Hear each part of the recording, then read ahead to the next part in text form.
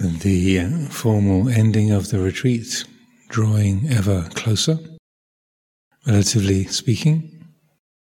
Today's now the 29th. Just a couple of days till we close the formal retreat period. The mind easily gets swept into the becoming mode, the things that have to be planned. Who's going to look after what job? Who's going to be the next work monk? What invitations should we accept? Who's going to look after this and that class or responsibility?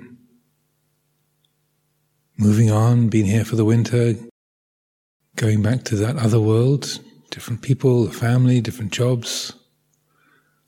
Like a powerful current, like stepping into a powerful river.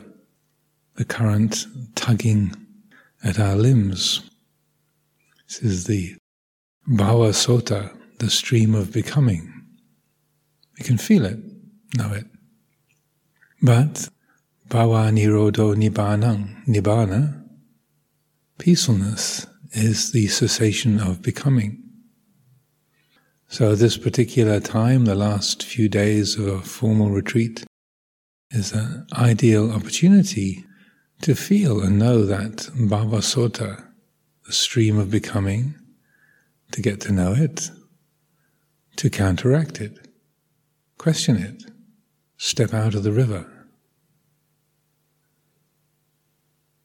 One of the best, most accessible ways we have of doing this is the contemplations of impermanence, the uncertainty of life. How long are we going to live? I often like to quote how the Buddha established that a human lifespan, how long we can reasonably expect to live as human beings, is from the beginning to the end of an in-breath, or from the beginning to the end of an out-breath, or the time it takes to swallow some food that we've already chewed. It's about 3 or 4 seconds. That's our reasonable expectancy in terms of our lifespan. Everything else is extra. I use this as a daily reflection, several times a day, many times a day. What am I in the middle of, according to the perception, according to agreements or expectations? What am I on my way to? Where is this step taking me? And these kind of reflections, recollections of uncertainty, impermanence, the fragility of life is that this could be the last word I ever speak. This could be the last step I take, or I might not even finish this step. Before the foot meets the ground, everything can go dark and it's all over. Finito.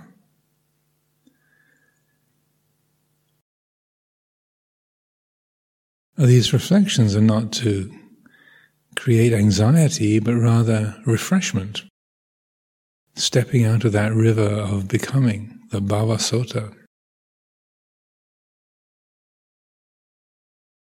What do we think we're in the middle of? What's our mind dwelling on of what I've got to plan, what I've got to arrange for the rest of the week and next week, and where I've got to go, what I've got to do?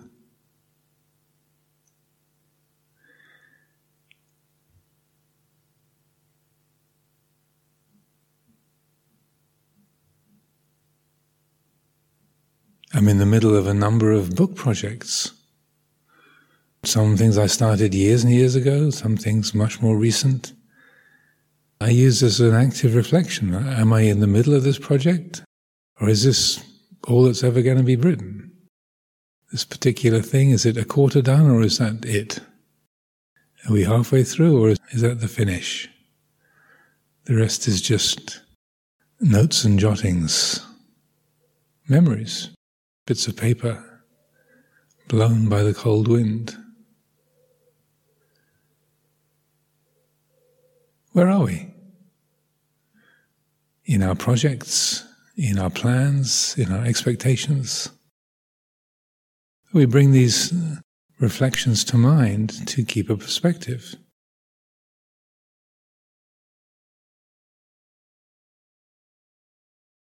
To be realistic and to cut through those assumptions that the mind makes.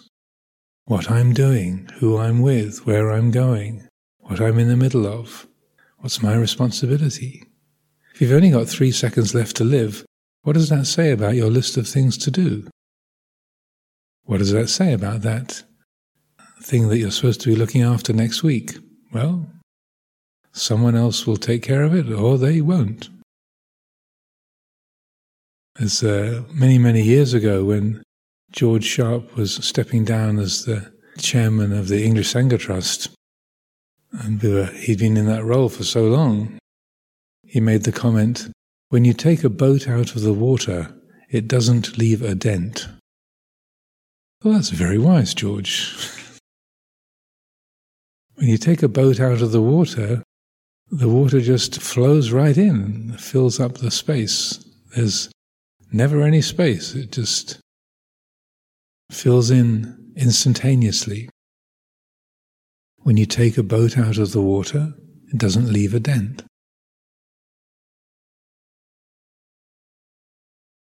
Or the things that we think we're an essential part of, or we think others are an essential part of our lives, or what we're doing, or people we depend on. If they're gone in a few seconds, then what happens? The world accommodates, space gets filled in, life carries on.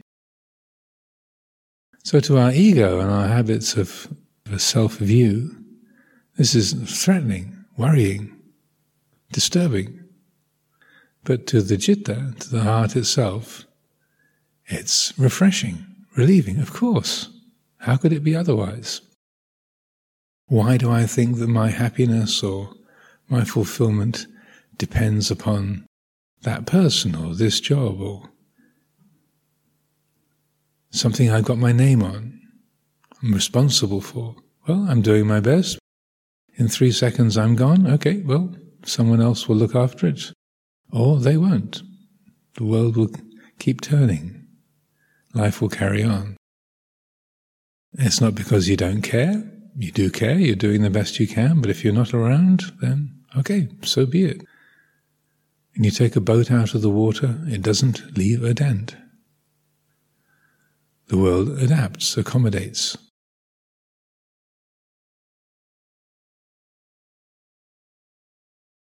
I really recommend this kind of practice as a daily recollection, reflection. When you're putting your sandals on, to consider this might be the last time I ever wear sandals.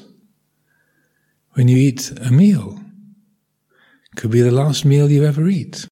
Even if the body doesn't die, it could be you have a stroke and you have to be fed through a tube through your nose for the next 30 years. This could be the last thing you ever chew. Could be. We don't know. What do we take for granted? What do we assume? Many years ago, I went to the autopsy in the Siriraj Hospital in Bangkok. Monday morning, they have all the people who've passed away over the weekend. Their bodies have been stored up and they do the autopsies on a Monday. And this is a place where there's many accidental or unexpected deaths are brought to this particular morgue. One of the things that was most striking to me, again I've mentioned many times, was not just dissecting of the bodies and seeing the body parts being exposed or the smell of the corpses and so on. One of the things that was most striking to me, stayed with me as a reflection, is just seeing a young lad lying on the slab, fallen off some scaffolding. It's the sense of when he put that t-shirt on, he didn't realize that was the last time he was going to wear that t-shirt.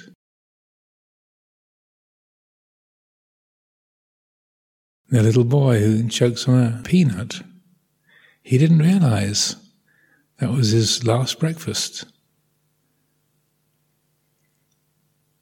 A woman who'd fallen off the back of a motorbike. When she painted her fingernails, she didn't realize, this is the last time I'm ever going to paint my nails. Doesn't cross the mind in ordinary everyday life. So it was strange, but it was many of those everyday details, the kind of unexpectedness, the unpreparedness that was striking to the heart as much as the elements that make up the body, the organs and the process of dying. So that's a useful reflection. When you put your robes on, this might be the last time.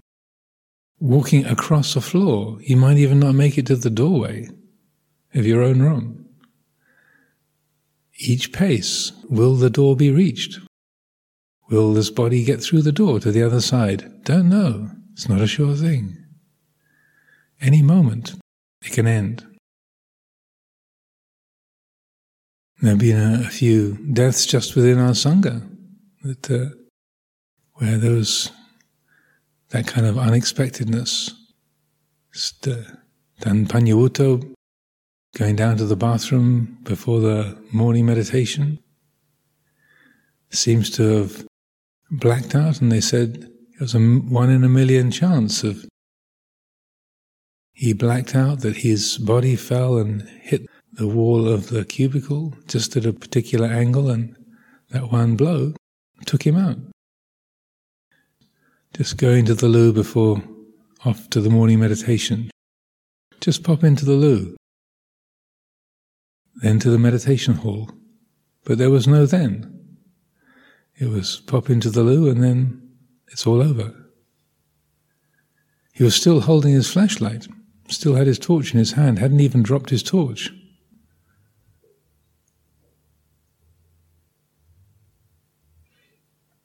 So these kind of reflections are not to cause anxiety or agitation, but rather that understanding, that wisdom of the heart that recognizes, well, yes, how presumptuous my mind is, how many things I take for granted, that there'll be another heartbeat, another breath, another meal, put my clothes on again, I'll need another haircut, maybe I've shaved my face for the last time, that chore is finally over.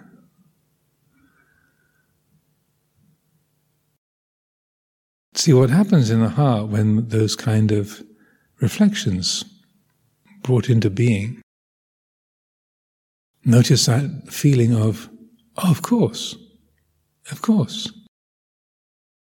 And what that does to the list of things to do, all the unfinished business, throws it into a completely different perspective.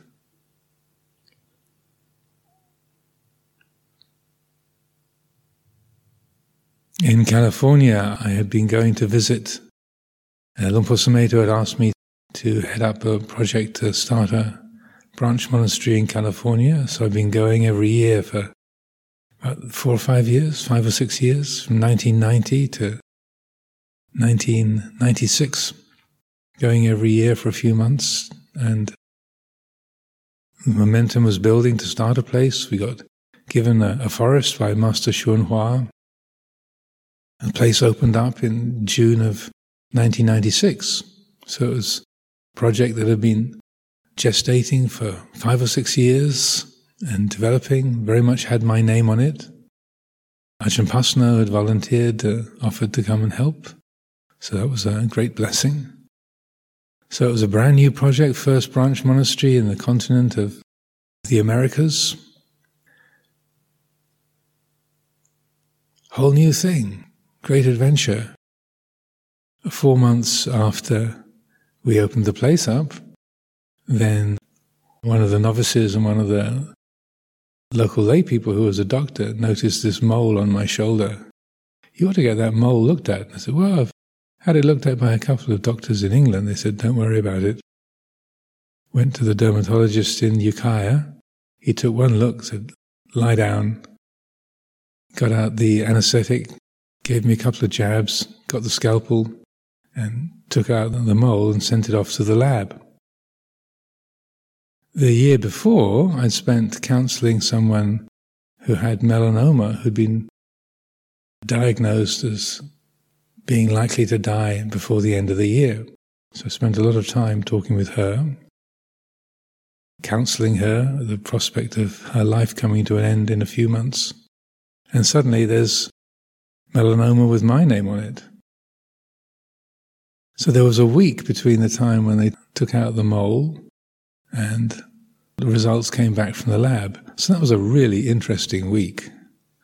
4 months after this brand new monastery had opened, first branch monastery in the Americas, and maybe I'm not going to be involved. Maybe it's not going to happen. Maybe this is just going to go back to being a forest on a hillside in Mendocino County. Oh.